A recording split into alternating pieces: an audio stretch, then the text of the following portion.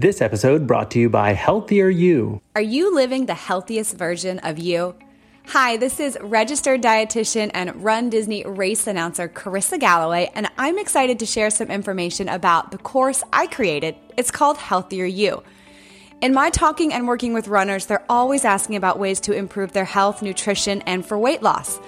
I took everything I've learned as a registered dietitian and made it into this easy-to-navigate 12-week course. You're getting meal plans, you're getting nutrition education, you're getting recipes, and you're getting live monthly Q&A sessions with me where you can ask your personalized questions. We've had over 200 Healthier You participants this year, and so many of them are sharing great stories of success with how simple it is to use the program and how it's made huge improvements in their energy and nutrition choices. I'd love for you to join Healthier You, and you can use the code JEFF, JEFF, to save $175. You can go to GallowayCourse.com or find the link in the show notes, and follow me on Instagram for more information at Carissa_Gway. What is magical about the Olympics is you have this group of athletes there that are keyed up to do the very best they can, and they pull performance out of one another. And it's exciting to see that.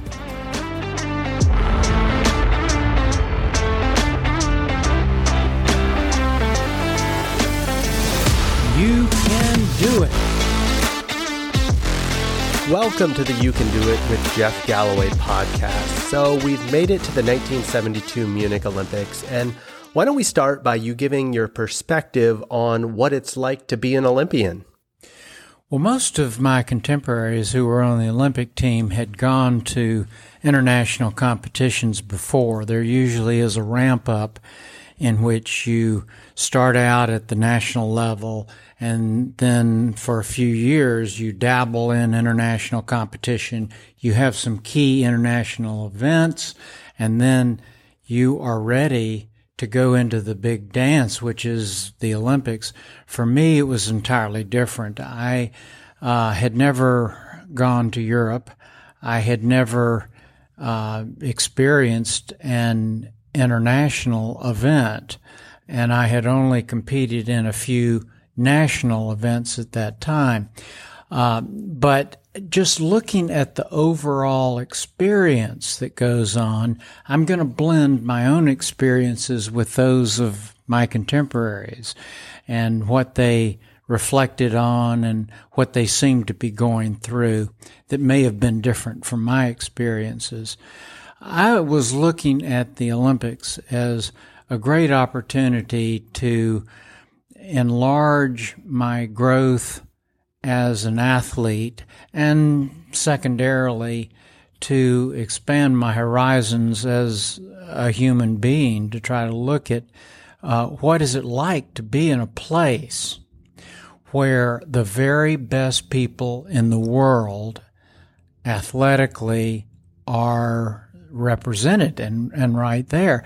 And my perspective on the Olympics is that it's very common in each event to have people come somewhat out of nowhere to be able to do amazing things there. Whereas there are regularly races in which they select world-class people that have world records, and place them in a given point in time. And the performances don't tend to turn out as well as they do in the Olympics. What is magical about the Olympics is you have this group of athletes there that are keyed up to do the very best they can, and they pull performance out of one another. And it's exciting to see that.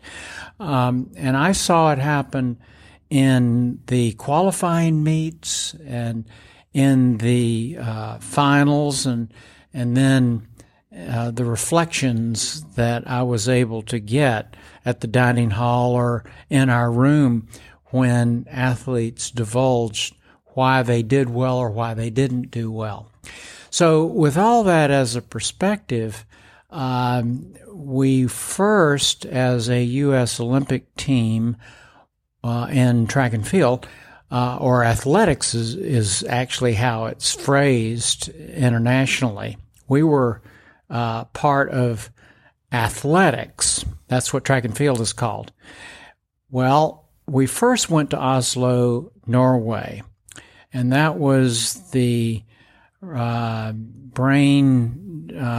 child of our coach, Bill Bowerman. Bill believed that we should have some experience in the time zone of Munich, which Oslo was, and secondarily, to have a chance to get used to a lot of the things that are done over in Europe that are different than the U.S.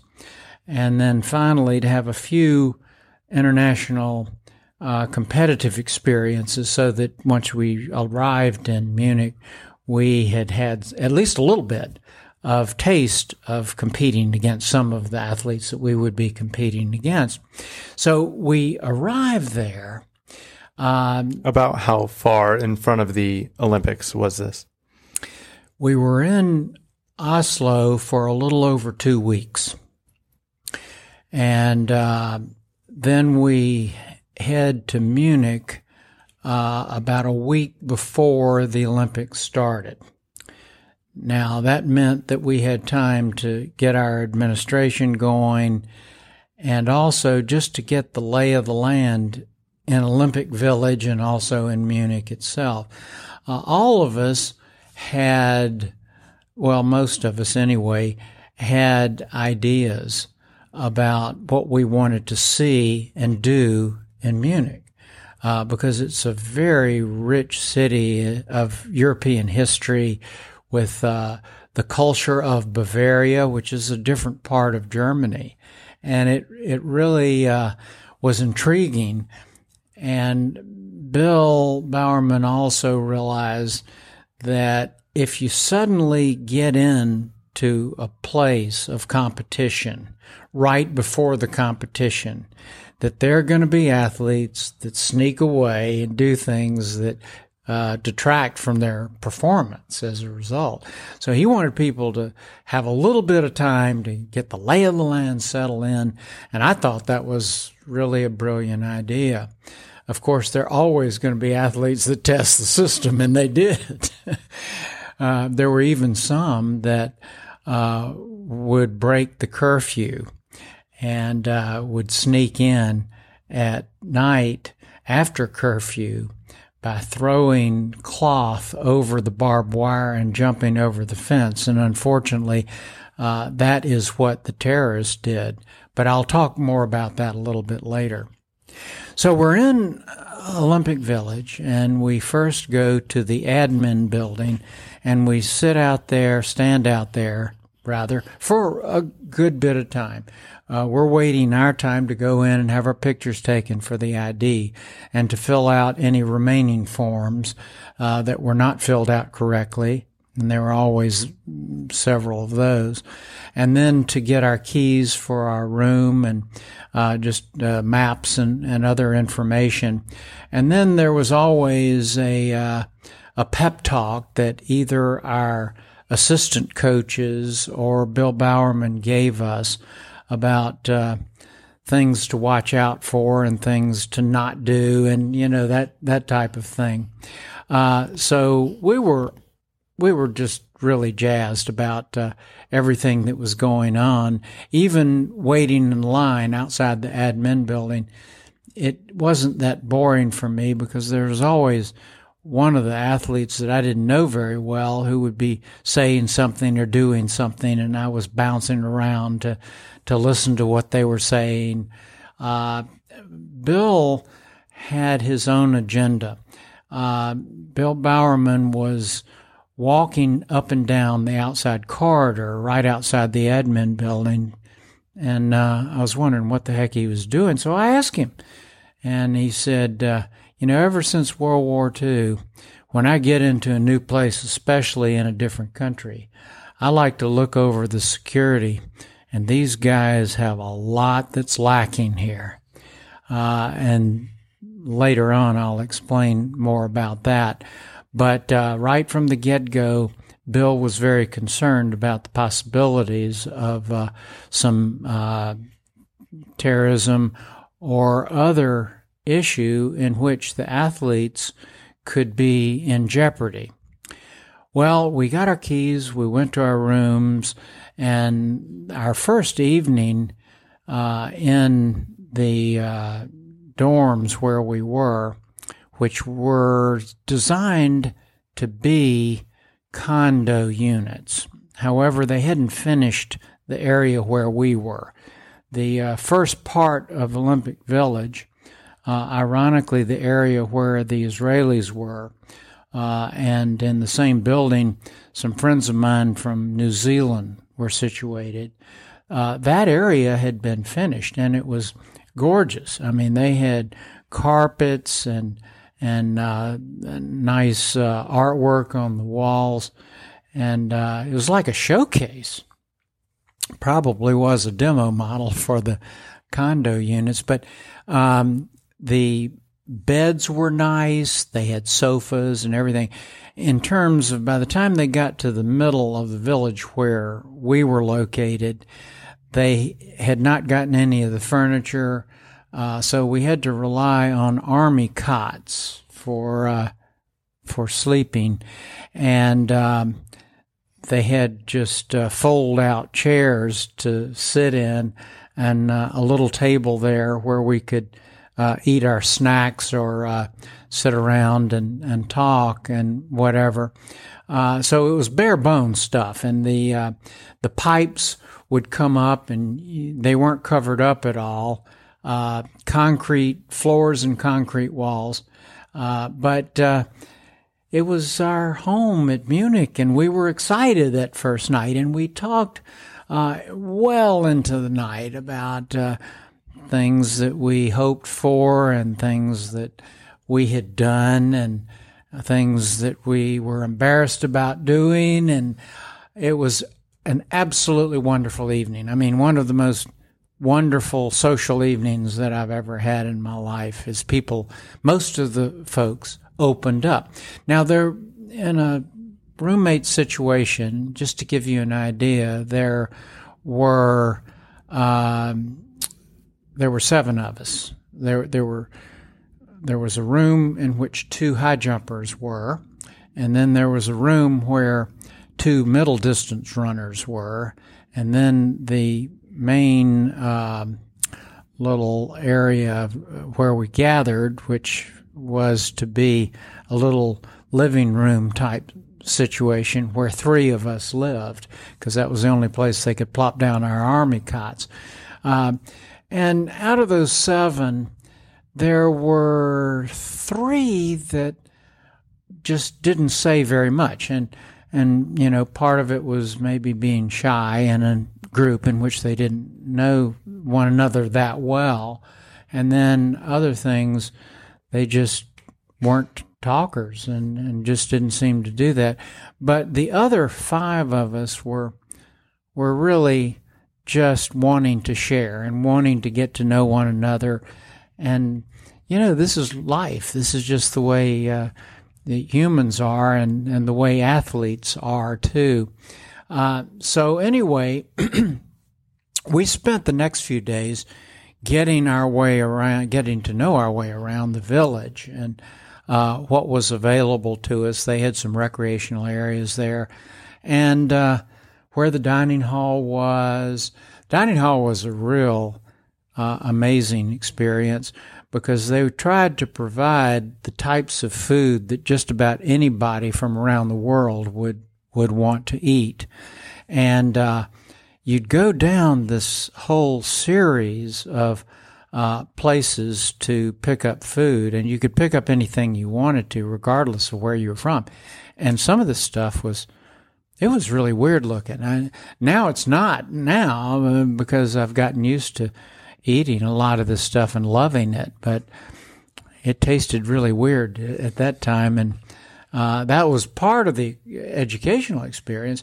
And it was a good thing that we had a few days to maybe experiment with these things and to realize that we don't want to try something new right now. So we got to know the village. They had one common area, sort of a social gathering area for the athletes, and you could go down there and play chess. They had a giant chessboard, one of those things where it's about 20 yards by 30 yards, and you could pick up these giant chess pieces and move them around and so forth. And they had ping pong and a number of other things where you could just be and have nice challenges there. Very nearby, there were places to run. You had to exit the Olympic Village area through security, and there were a lot of routes that were pretty well protected. And then there was a practice track that was near the stadium. The stadium was not very far away either, so it was convenient to run over there. And adjacent to the stadium was a practice track that had access into the stadium for the athletes that were about to compete. So we got to know all of that stuff, and our assistant coaches made sure that we had that experience of where to get from point A to point B and what time we were supposed to do that. And I will tell you that there was one incident where an assistant coach somehow got the wrong schedule. And two of our sprinters did not make it to a preliminary heat, and therefore did not have the chance to compete. They lost that opportunity, which was really a strange deal. But that made headlines everywhere around. But anyway, being an Olympic athlete means that you have a certain amount of pressure that you just feel because you're there.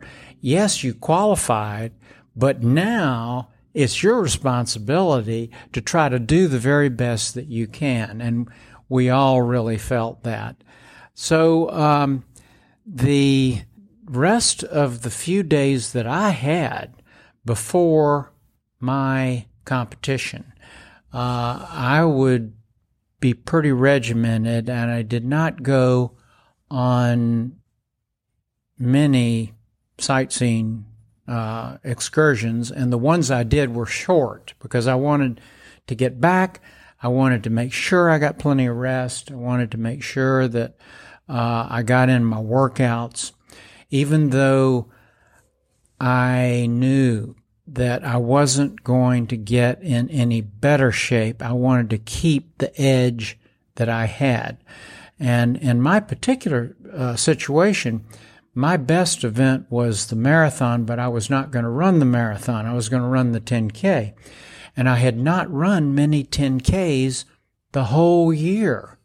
So I had to, I felt that I had to work a little harder on some of the accelerations and some of the speed workouts and so forth. And about 4 days before my first race, I went to the practice track, and Bill Bowerman was there. So I went over and started chatting with him at first, and he gave me a couple of pointers, you know, and one of them was, be sure you don't overtrain today. So I go down, and I'm feeling the need to show off a little in front of my coach. I respected Bowerman intensely, and I was really wanting to show that I really could perform well. So I did what was a standard pre-race workout, and I was clicking things off. And I'm watching Bowerman watch me as I go by. So I felt, I've got a good workout going here. I'm going to run 3 or 4 more of these 400s. Well, I now know that I overdid it. And I finished up on that fourth one, running one of the fastest 400 meters I had at the end of any workout. And I felt pretty good at the time. It came back to haunt me a little bit later. But the other issue was that just as I was finishing up my fourth one, Bowerman motioned me over and said, and I'm thinking he's going to give me a pep talk. I know I'm going to feel better after this. So he brings me over and he says, everybody thinks that I'm out here watching you athletes and taking down notes so that I can tell you what to do. But I'm actually just peeing on the fence here. And I looked down, and sure enough, he was a little too lazy to go to the restroom. So anyway, there are a lot of natural things that happen in the Olympics, and that was a very special experience with Bill Bowerman. So you were saying that the marathon was your better event and you qualified in the 10K. Was there still a possibility of switching? There was a conversation that you guys had about that? Well, Bill said right from the beginning that there was no way that he was going to be able to allow us to swap. And he never really hedged his bet on that, and we knew that he was absolutely adamant about that. That's just the way he was. But unbeknownst to me at the time, my teammate Jack Batchelor actually went to him and asked for a special consultation about this, and he really pleaded with him to see if we could swap. And initially, Bill said absolutely no. But as it turned out, Bill came by our room just a few days before the Olympics were to start, a few days before my race. And he said, I don't want to do this at all, but if you guys are really, if you feel that you are going to do better at the other event, then I will have justification for making the swap, and I'll take the slack from the sprinters that come by my door by the dozens every week who want to change their events constantly. And so we had a discussion about it, and it really did boil down to me as to what the decision would be. And I very quickly came to the point that my strength in the marathon was based on me running 30 milers every 3 weeks. I had only run 16 miles, and I knew that I would not be an asset in the marathon with only a 16-mile long run. And so I had to defer at that last minute to not take that opportunity.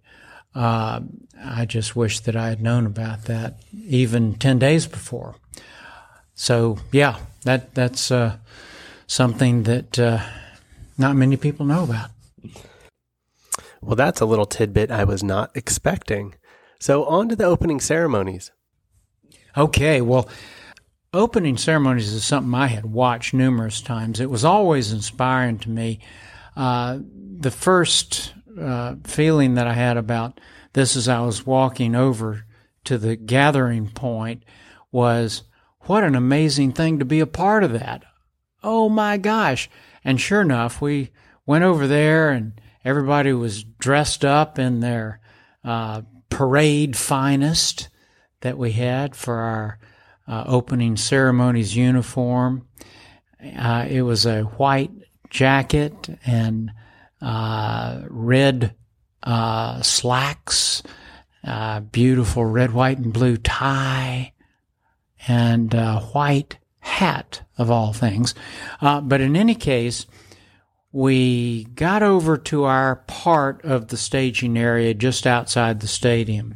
It was a big field, and the athletes from various countries had places that were blocked off for them to gather. So we go over there, and we wait.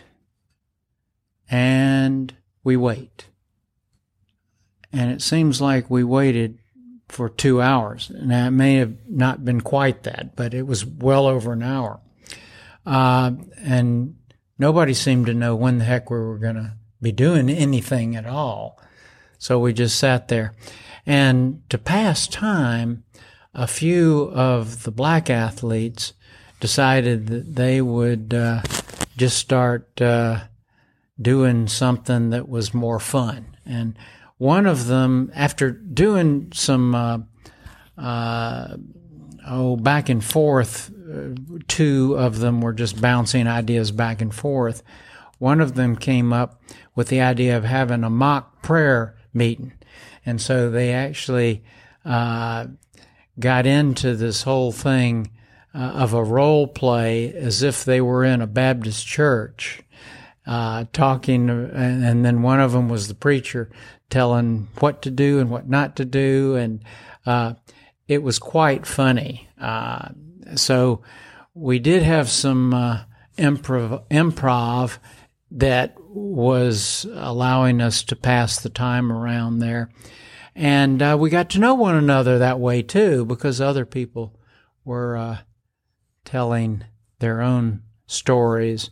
The thing about an Olympic track and field athletics team is that you usually don't know very many people on that team, especially on the Olympics, because people are coming from all over the country.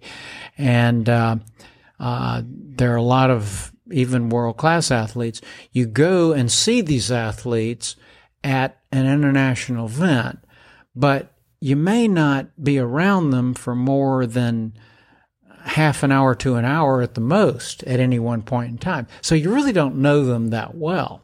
And when you're on an Olympic trip in which you're together for 2 to 3 weeks at a time, which we were, you actually get to know them better than you ever would. And in some cases, you get to know them better than you would if they were on your own college team or something like that. So it was a really good time together to share these types of experience, even though we were bored waiting to march in to the stadium. And then they told us it's time to go. So we stand up, and the assistant coaches come out there and they line us up the way we're supposed to do in rows and so forth and get us ready. And it's almost prime time here, and we start moving in towards the stadium and going through the tunnel. And I just wasn't prepared emotionally for the response that the crowd gave us as we marched in there.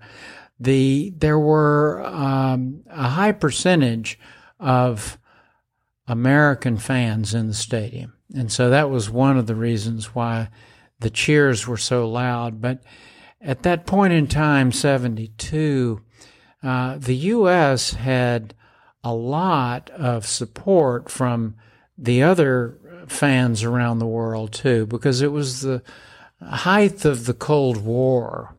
And the Western nations were really putting a lot of the stock on the U.S. to do well against the Soviet athletes. It was sort of a Cold War issue with which group could do better in the Olympics.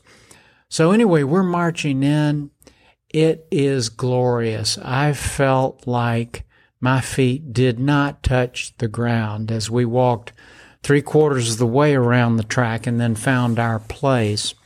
The countries were lined up alphabetically, so United States of America was one of the last countries to come in, but there was one behind us, and that was the host country of Germany. So we find our position, and next to us are the West Germans.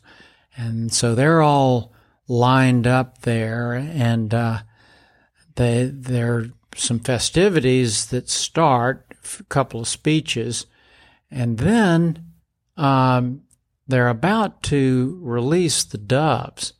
And all of a sudden, and we're right next, where I was standing was right next to the West Germans.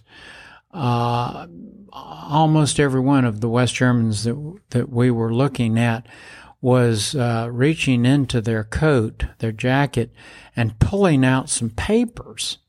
And I'm wondering, what in the heck are they pulling out papers now as we're waiting for the ceremony to go on?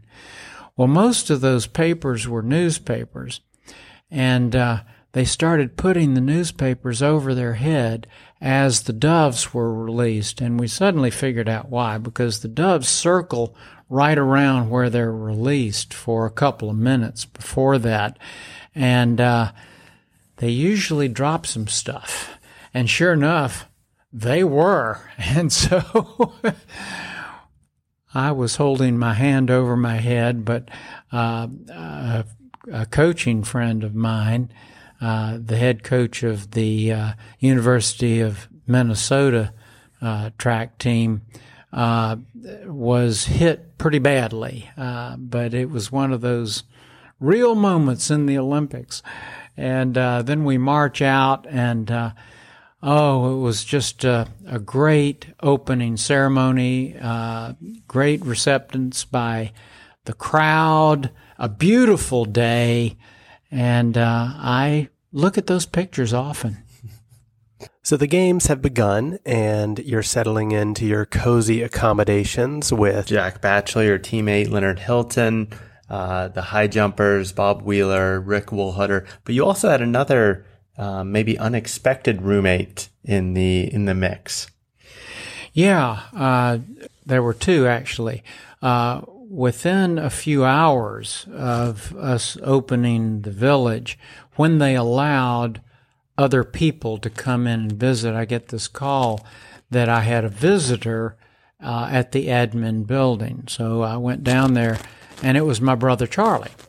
And so we walked together and talked up to my room and so forth. And Charlie had been a very good collegiate athlete. He had finished 10th in the NC2A decathlon.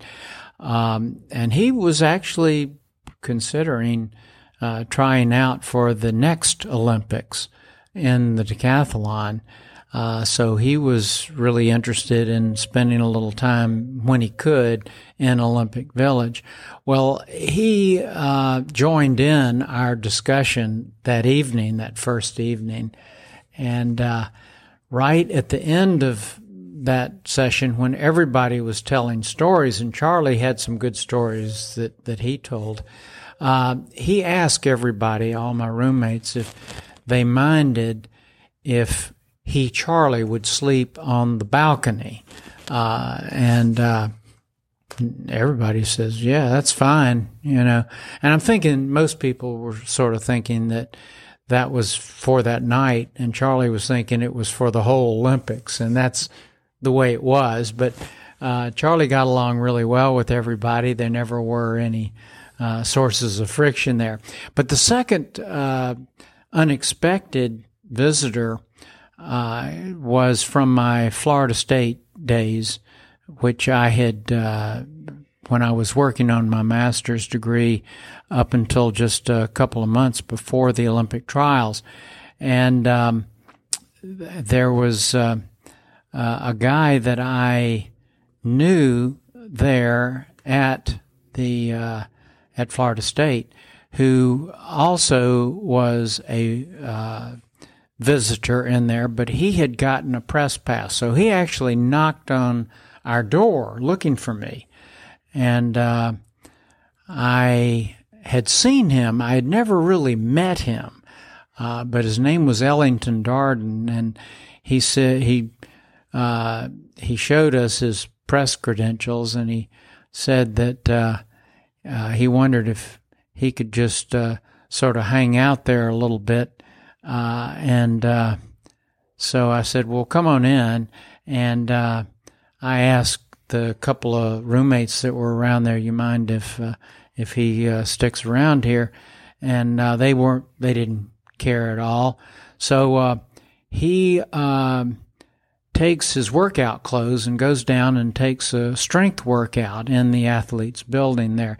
And this was a theme that happened every day. He would come to the village, he would check into our room, and then he would do whatever activity he wanted. But he was sort of a quirky type guy that kept us entertained about some of his thoughts about various things. And my roommates really enjoyed taunting him with questions. And so he would come out with some usually outlandish comments about things. And it was really another source of entertainment that we had in our room. But the one incident that stands out above all others with Ellington Darden, he had done a lot of journalism work for Strength and Health magazine. And the incident was that he wanted to borrow my USA singlet. And I said, well, what is it for? And he says, I'll tell you about it, but I need to borrow it right now, right quick, because I've got something to do. Well, he didn't really explain it. And a few months later, I happened to be shown the cover of Strength and Health magazine, in which he was on the cover wearing my singlet along with two very attractive female high jumpers. So we had that. There was one other incident in which the day before the marathon, Frank Shorter had joined us. Frank was my teammate from the Florida Track Club and our leading marathoner for the next day. And Frank was actually, he came to our room to defizz his Coke, because he drank defizz Coke during his races. So he was spending several hours with us. And during that time period, we were having some other jokes that we made with Ellington Darden. And somebody in our group decided that we should have a pose contest. Well, Darden had actually been in several contests for Mr. Collegiate America, the type where you flex your muscles and you have to hit poses of various types and whatever, and then they judge you as to your muscle development. And you can imagine what we look like as distance runners. Absolutely zero development. So one thing led to the other, and we went out on the balcony and had a series of pictures taken of he posing with us. But before he even did that, Darden had to run down to the weight room because he wanted to pump up just as much as he possibly could. And it was another source of fun and laughter for us. So some of the other absurd things that bored athletes do when they have a lot of time on their hands occurred and was inspired by one of my roommates, Bob Wheeler. Bob was a 1,500-meter specialist from Duke, and he was also a really talented draftsman. And he actually brought his drafting tools with him for some reason. So after a few days in the village, and Wheeler was one of those guys that really never did open up. You never knew what Wheeler was thinking. He would never tell you some of the most embarrassing moments or any of this sort of stuff. But what he did is he took the little piece of paper, the coupons for entry into the dining hall, and he forged passes in there. Now, why would somebody do that when they have the passes? I don't know. At first, we didn't know, but we found out later. It was a test case. He wanted to see if he could reproduce these so that they would pass, and they did. They were brilliant. They were really well done. Well, he was on to other things, but he set up this whole competition among the athletes in our room to be able to see who could forge the best passes and never get thrown out. And so there were all types of versions of the dining hall pass and all types of stories that would come back, because a couple of people got refused and then they had to take out their regular pass to get in. It was very silly, but it was, again, something that competitive people do. But what Wheeler was on to was something bigger, and that is when we were allowed to see other events, which I tried to do. In other words, we had passes because of our credentials as athletes into track and field. We could get into track and field, and we could get into some of the soccer games because they were in the big stadium, but we couldn't get into any other event. And Wheeler was particularly perturbed about this, so he decided to go to work with his drafting tools and draft a forged document, and he did it quite well. And he had this really well-constructed device in which he would put his forged pass that had a swimming logo on it, because he wanted to get in to see the swimming. The swimming was the hot event during the first part of the Olympics, because Mark Spitz, the star swimmer, was going to win more gold medals than any athlete had ever won in the Olympics. And he was just clicking them off. And so Wheeler wanted to see this. And so he had this swimming logo put over his pass, and then he took a USA pin and stapled it to the front pocket on his USA warm-up jacket. And then he would go through the athlete's security line to get into the swimming. And it passed. I mean, he got through day after day after day until one fateful day. And he was going through it, and there was an official checking it as a second checker who saw something he didn't like on Wheeler's credentials. So he goes over there, he looks at it, and then he rips it all out so he can take a closer look, and he sees the Scotch tape all over it. And he grabs Wheeler by the arm, and this guy is a big guy, and he has a massive arm and a massive grip. And Wheeler's thinking, oh my gosh, I'm going to get caught. They're going to kick me out of here. Well, he lucked out, because just at that moment, there was a group of athletes that were trying to crash the gate all at once. And so they inundated that particular line. And the guy who had Wheeler grabbed saw them coming, and for a second released Wheeler so that he could grab a couple of the other guys, and Wheeler was gone, running at his 47-second 400-meter speed, and got away.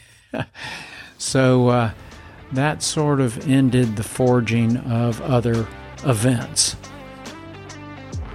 Jeff continues his Munich story, including his 10,000 meter race, on the next episode of You Can Do It.